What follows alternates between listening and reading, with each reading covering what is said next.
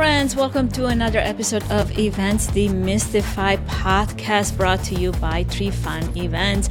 I'm your host, Anka, and with me on the show today, I have the very first Canadian event professional to become a certified digital event strategist. Her name is Mahogany Jones. She's a CMP, DS, HMCC founder of Event Specialist, and she has been building and managing full-service events since 2004, virtual and hybrid events since 2008.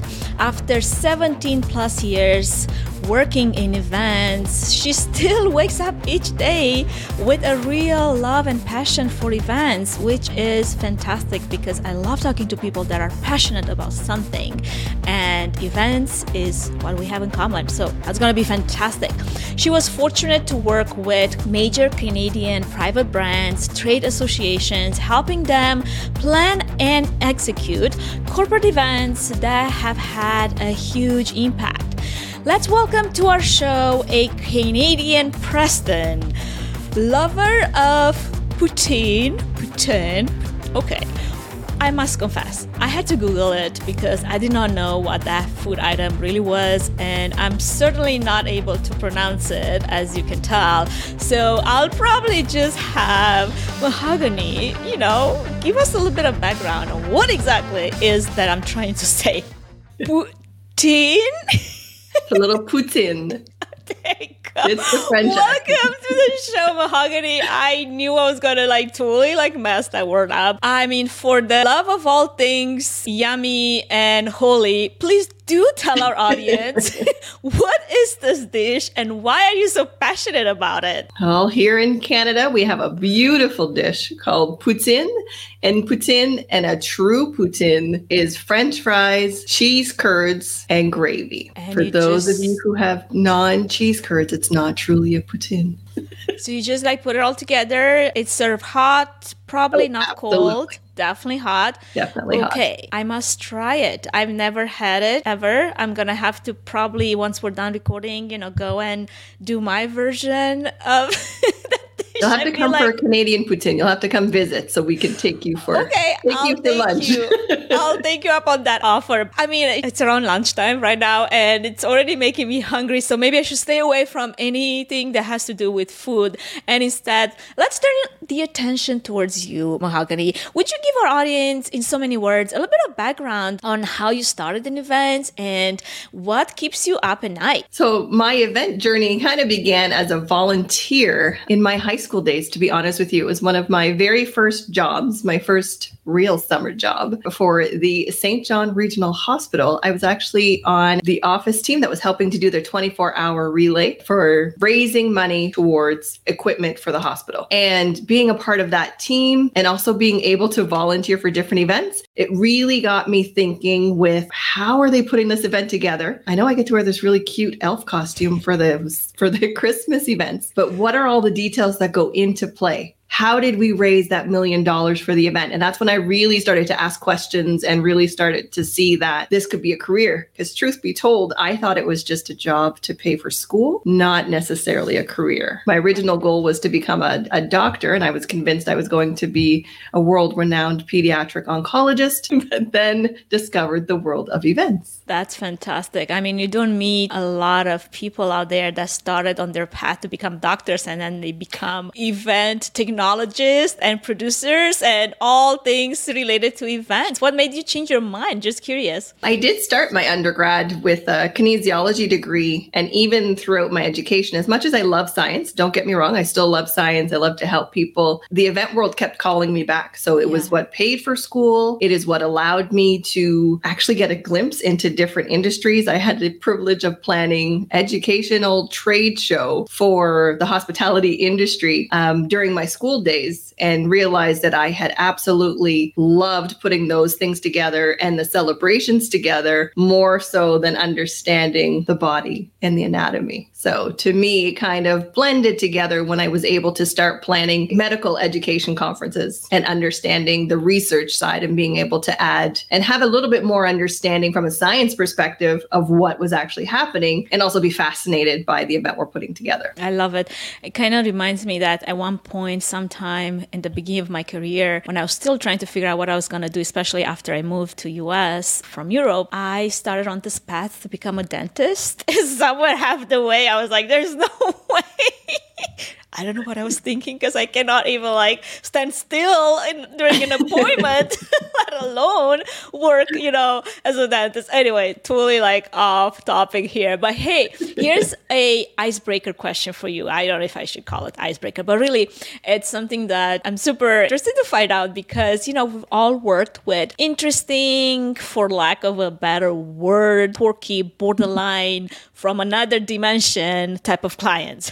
So what has been one of the weirdest things a client has asked you to do or produce during an event? I feel like because I have that personality that allows you to do random things, that there are a lot of random things. I will say I won't say it's quirky. It's definitely different, and I was not expecting it. I had the privilege of working with the Canadian Ophthalmological Society back in the day, and I remember the first order to order eyeballs for the conference. And I remember thinking, stay cold, it has to go in the fridge, so the chef will have to put that. And then there was also a live workshop where they had cadaver heads that they were doing surgery on as part of the training. I remember at first, my first thought was, this is true hands-on training, so let's make sure it's happening as it's supposed to. But then I also learned a different side of medical conferences and how they honor the bodies of those that they are using for science. And I thought that was very quirky and nerve-wracking because I wanted to be sure I was honoring those who had given their bodies to science and that we were properly handling their bodies and also making sure that our physicians were able to get the education that they needed. So. Absolutely. This reminds me of actually, now that I think about it, we had a live stream for internal live stream. So this was before virtual events became virtual events for OHSU, which is a huge medical organization in Portland, Oregon. And we needed to stream a surgical procedure, a live surgical procedure. And I remember one of my camera guys fainting, having to have backups. Because it's not something that a lot of people see and do. Mm-hmm. So in your instance, having to not just work with, but honor and then be comfortable doing that's definitely something worth mentioning. So here's another fun question for you before we get into the meat of our conversation. We've all been through crazy events and we've done some events that have certainly taught us some lessons. So what is one of the most vulnerable or humbling experiences that you've gone through during an event that made you even stronger in your current abilities and expertise? That's a really great question. I feel like the last 18 months has challenged me, just like the rest of us in the industry. I said we've definitely been challenged. I will say there's definitely been a silver lining. Collaborations have opened up, more opportunities to meet people, and the opportunity to work globally has also been presented. I will say the biggest humbling moments for me has been in conversations with clients where the panic is around what are we supposed to do versus what can we do. And I feel like everyone went into panic mode of, oh my gosh, how can I save this event? And my first thought is, well, do we actually have to have your event? Not how do we save it? Yeah. And I was more than annoyed by the amount of people that were really focused on moving your in-person event to virtual versus reimagining what your event can look like in a virtual space. Not everything is meant to be one-in-one. I mean, I can see it even from a designer and a producer standpoint when I'm looking at programs that not everything will translate appropriately. And then also held back. I mean, I held back easy for, I'd say 6 to 8 months without giving true, and I don't want to say held back in a bad way, but I really didn't want to vocalize that the broadcast quality that you're putting out there was terrible in person. It's not going to be great on virtual when you're not putting the care into your content. And it's not going to magically recreate and bring interest to a dying conference. It's not going to save you. Mm-hmm. So for me, I feel like it was a chance to reimagine and also step back and remember that we do have the knowledge and the skills. And it is okay for me as event producer to speak up. Absolutely. I can certainly relate relate with the sentiment and some of those thoughts expressed. Since now we got warmed up and we can get now into the meat of our conversation, going to this virtual and now hybrid proper event experience, what are your thoughts on what that should and could look like? I will say, moving forward, the word hybrid may not actually be the word that we actually need to use versus the in-person and the virtual experiences that we are designing. I mentioned before, not everything has to be a one-in-one, and I feel like this time has allowed us to redesign and reimagine what the in-person elements of a hybrid event could be, and allowing us to have that as almost a VIP experience. Like the micro experience is coming back. I feel like our hub and spoke model is coming back. They're all things that existed pre-pandemic that we're almost being forced into producing. So I feel like really redesigning for our audience and really going back to those core goals and objectives will allow us to design the right type of hybrid experience that we're looking to have. Now, there is a lot of event professionals in the industry that are very much scared that hybrid event experience will cannibalize basically their front door ticket sales. Do you think that this is something that we will be doing for years to come, like forever, basically? I feel like it's here to stay. I mean, I personally was always a fan of the hybrid model. I mean, the opportunity to extend your reach, to showcase what you do well, opportunities to monetize, always existed from hybrid. I feel like this fear that hybrid events or having a virtual component will cannibalize what we're doing. Stats have shown year over year, even pre-pandemic, that it doesn't actually take away from your in-person audience or the event that you've created. It actually adds value and it adds new opportunities to grow that current event, expanding your audience to what I would call like the hidden audience, the audience you didn't actually know was there. Or you didn't even know that you had. Absolutely. Mm-hmm. Now, as companies and associations are looking to extend their meetings to this audience that they didn't know they had in the first place, event planners, I feel like now more than ever do require the tools and the knowledge to plan and produce for both in-person and online audiences. What is your advice for an event planner that is struggling to add value and monetize their hybrid meeting or event or whatever that might be? Absolutely.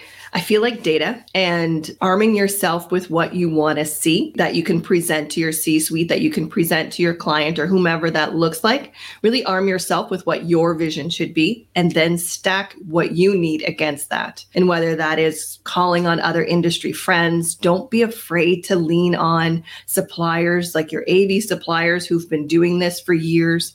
Don't be afraid to ask your fellow colleagues. I mean, we're in the industry as well. You can reach out to all of us. Be mindful of what it is you want to see. I often recommend to start small. And I know, unfortunately, that isn't always an option for a lot of our event professionals that are told we have to go hybrid and we have to completely stream the full conference content to the virtual audience. My advice to them, again, start small. Start with what you do well. If it's the keynotes that are always well done, then that is what gets streamed. If you're not sure what content can be streamed, have a conversation with your streaming partner to see how you can leverage that. See how they can support your buy-in from your team so that everyone is on the same page. And again, present your own plan. I mean, I say that the nicest way possible. I feel like we're always sending out RFPs and panic, but you as planner, as the owner of the event, I strongly encourage to lean into what you see and present that idea. I know we don't always get to run with that idea, but at least starting there will give you a point of reference for you to build on. So with that in mind, then what are some planning, when you're planning an event, what are some of the most important KPIs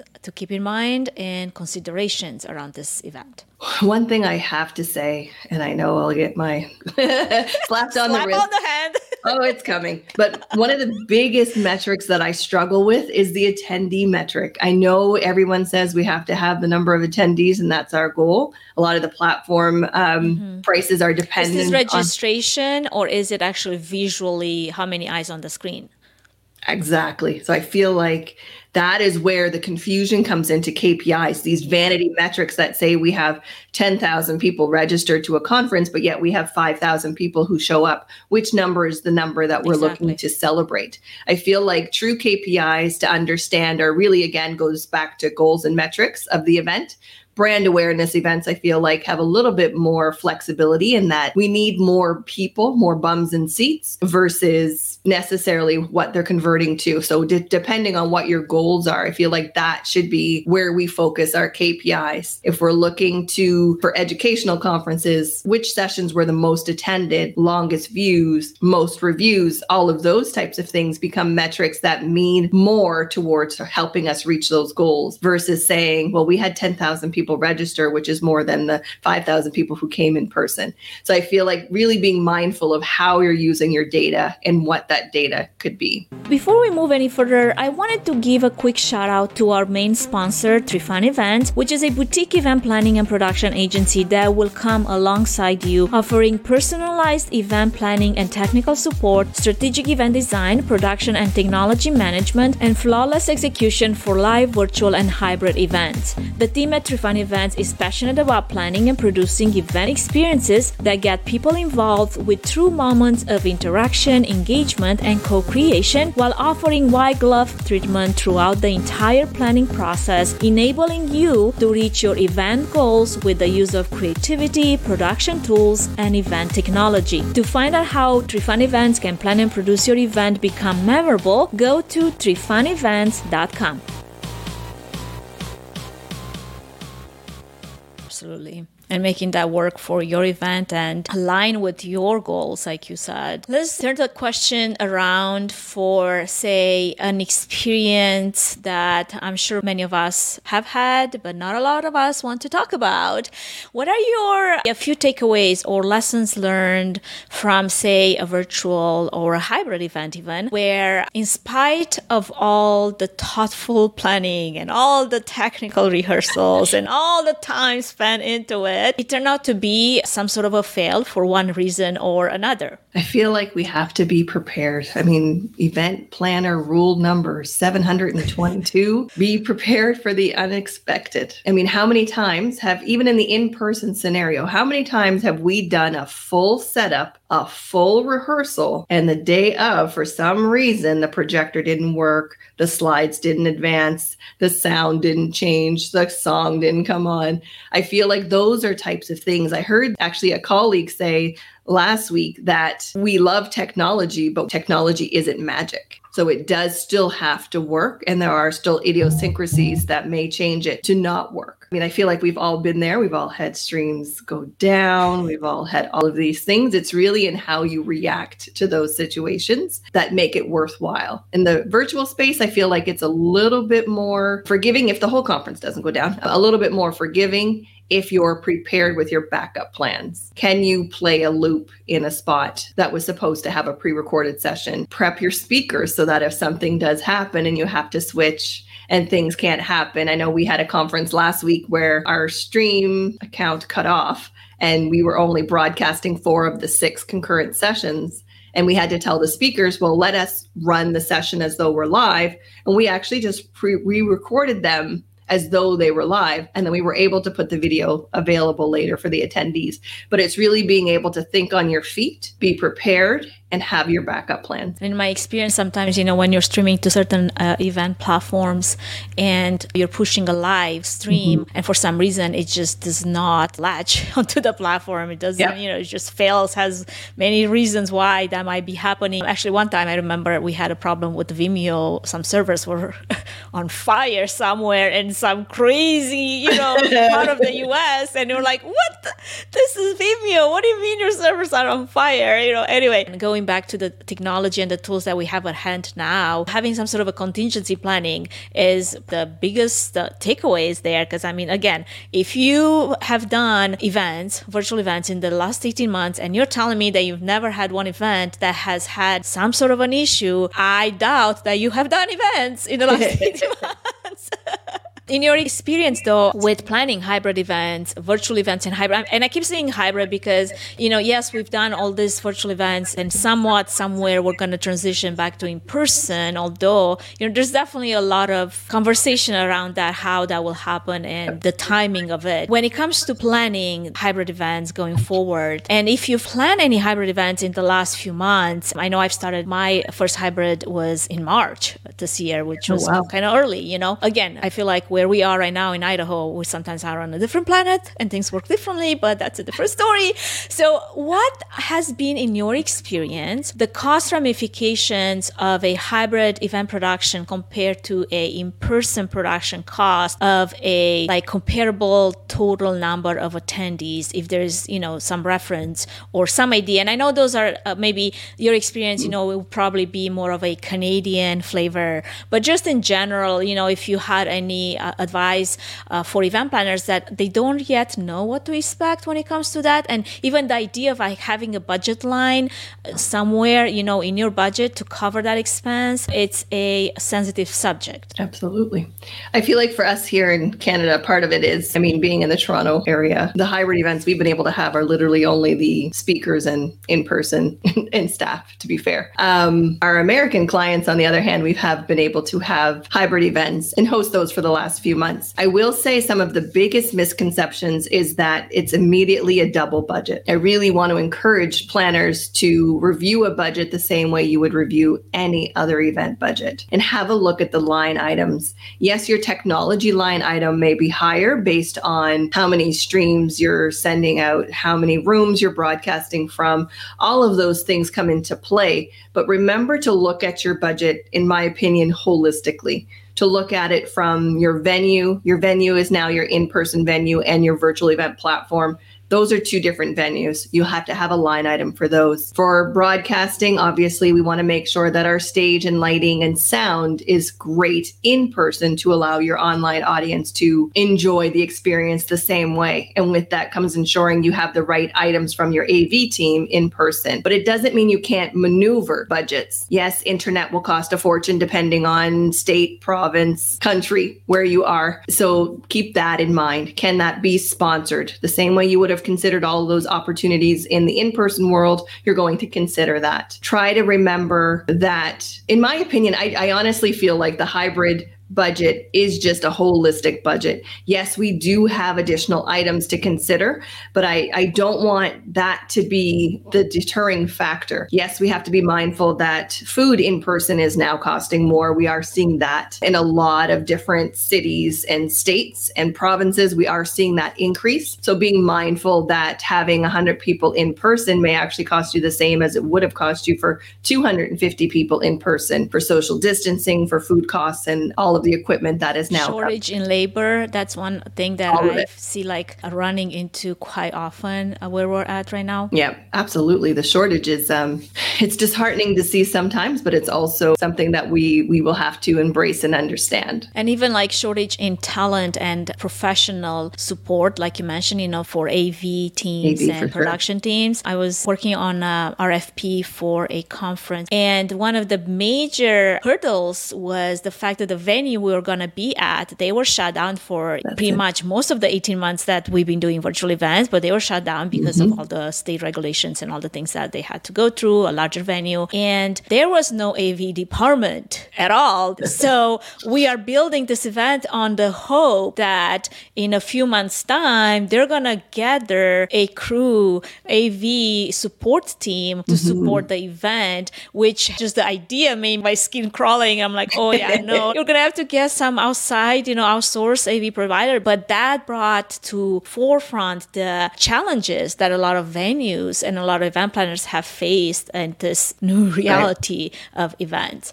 Now, you have been involved with the future of virtual and hybrid events. It's something that I wanted to touch on because you've had a few opinions about that. And I want to bring it into perspective because of all the challenges that our industry has been facing. And we are still facing now that we're, ending 2021. Would you share some tips, tricks, and tools, anything that comes to mind that would help event planners and professionals prepare for what's to come and thrive in the future of event and meeting planning, whatever that might look like? Risk management. I feel like is part of our roles now as planners. The writing is on the wall. We are seeing changes in regulations by the week, by the month, and by the city, state, province. So being mindful of your local regulations, being tapped into your local CVBs and things like that, I feel like is a huge in understanding what's kind of coming down the pipeline. Are regulations changing? Is there a new cap that is going to come out to stop our attendance? And really being open to learning and understanding from a risk management perspective. I also believe in being 2 steps ahead in the planning and going ahead and plan as you would for what you want to see. Yes, you can put a contingency plan on that if you're going to be hybrid. If the numbers decrease and all of a sudden you can't do that, then you're prepared for that. If you have the opportunity to go fully virtual, you at least already still have the content. You've already done your work. Because I have seen planners ask, when do we start planning if we don't know for the future? My biggest recommendation is start planning as though it is going to happen. I hate to say we don't want to do double work and all of those things, but you also don't want to be ill prepared. Yeah, and last minute ill preparations is certainly not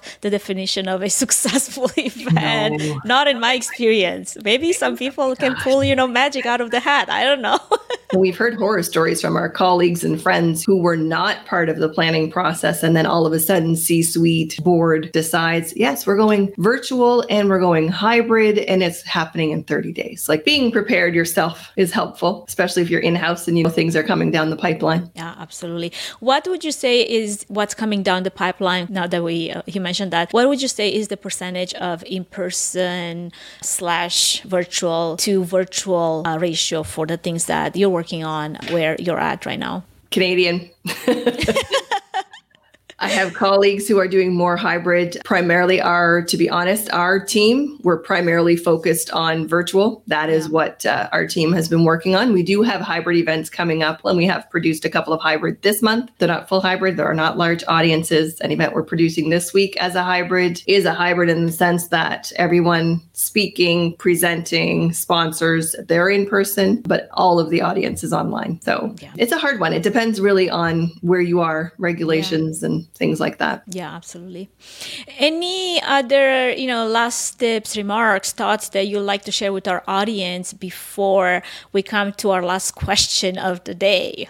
Absolutely. Hybrid has been here for years. The gaming industry, the sporting industry, the medical industry have done hybrid well for years. Don't be afraid to look to research and data and other things to see how you can maximize your own hybrid events. And don't be afraid to say, we don't want to call it hybrid. You don't have to call it a hybrid. Design the experience that you want to design for your attendees, one that they will appreciate. And don't be afraid to ask for help. Yes, we've been in this for 18 months. Yes, the event technologist role is new. Yes, us event producers are all of a sudden running switchers and all the good stuff and learning all of these new things, but it doesn't mean you can't ask questions. Don't be afraid to ask questions to friends, colleagues, suppliers, and dig into it. Embrace it. But don't be afraid to ask those questions. It doesn't mean you're failing as a planner. We were planners before the pandemic, exceptional project managers before the pandemic, and we are still exceptional planners after the pandemic. Amazing,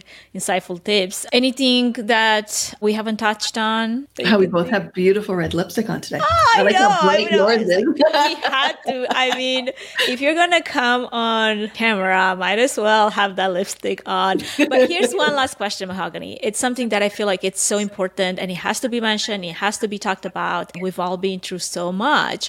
What is maybe some of the tips that you can give our audience or some of your personal strategies to keep yourself in a healthy mental state and space, especially during a challenging time? I have to be honest with you. I definitely did not protect my own mental health. My focus was literally on supporting everyone and anyone. How can I keep everyone employed? How can I keep salaries? All of that became my focus, even before taking care of myself. I did have resentment, I will say, easy for 12 months of I didn't get a COVID break. and the success remorse that we were feeling. I have to say, don't be afraid to have the conversations. Don't be afraid to reach out to colleagues. I know I have a few planner colleagues that I call and I say, I am not doing well today. And we have to be okay with not being okay. I know that sounds very cliche, but I went easy. I'd say easy 10 months before I even said I'm not okay to anyone. Yes, the children's seen it. My husband's seen it because we were on lockdown together during this time. But I didn't want my colleagues and friends who had lost their full books of business to be burdened by the fact that I didn't miss a beat.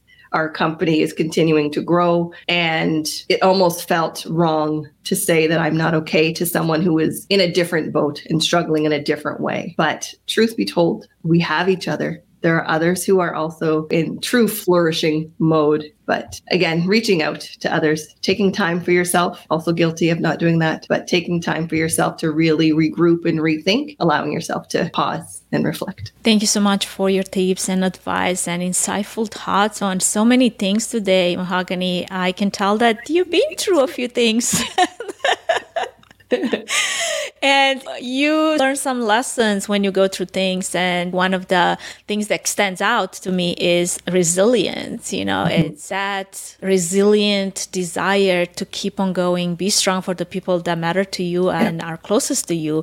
And then not forgetting about yourself, to put yourself in the same category, because, just giving and giving at one point, you're going to empty your tank and there's not going to be anything left. And I can identify with just going 100 miles per hour and forgetting that actually I also need to take a break from time to time. Thank you so much for this time together that we've had and the conversation, that it was delightful. And I am excited that we got to do this. I'm excited that you got some time off in the craziness of the swing of events. I hope our audience enjoyed the conversation as well. Where can our audience find you if they would like to learn more about you, for whoever wants to reach out? Absolutely. You can always find me on LinkedIn. That's probably your easiest bet to catch up. Mahogany Jones there, Mahogany Jones on Twitter. And then you can also find us at eventspecialist.ca. Thank you so much, Mahogany. This was fantastic, and it was a pleasure having you on today. Thank you so much.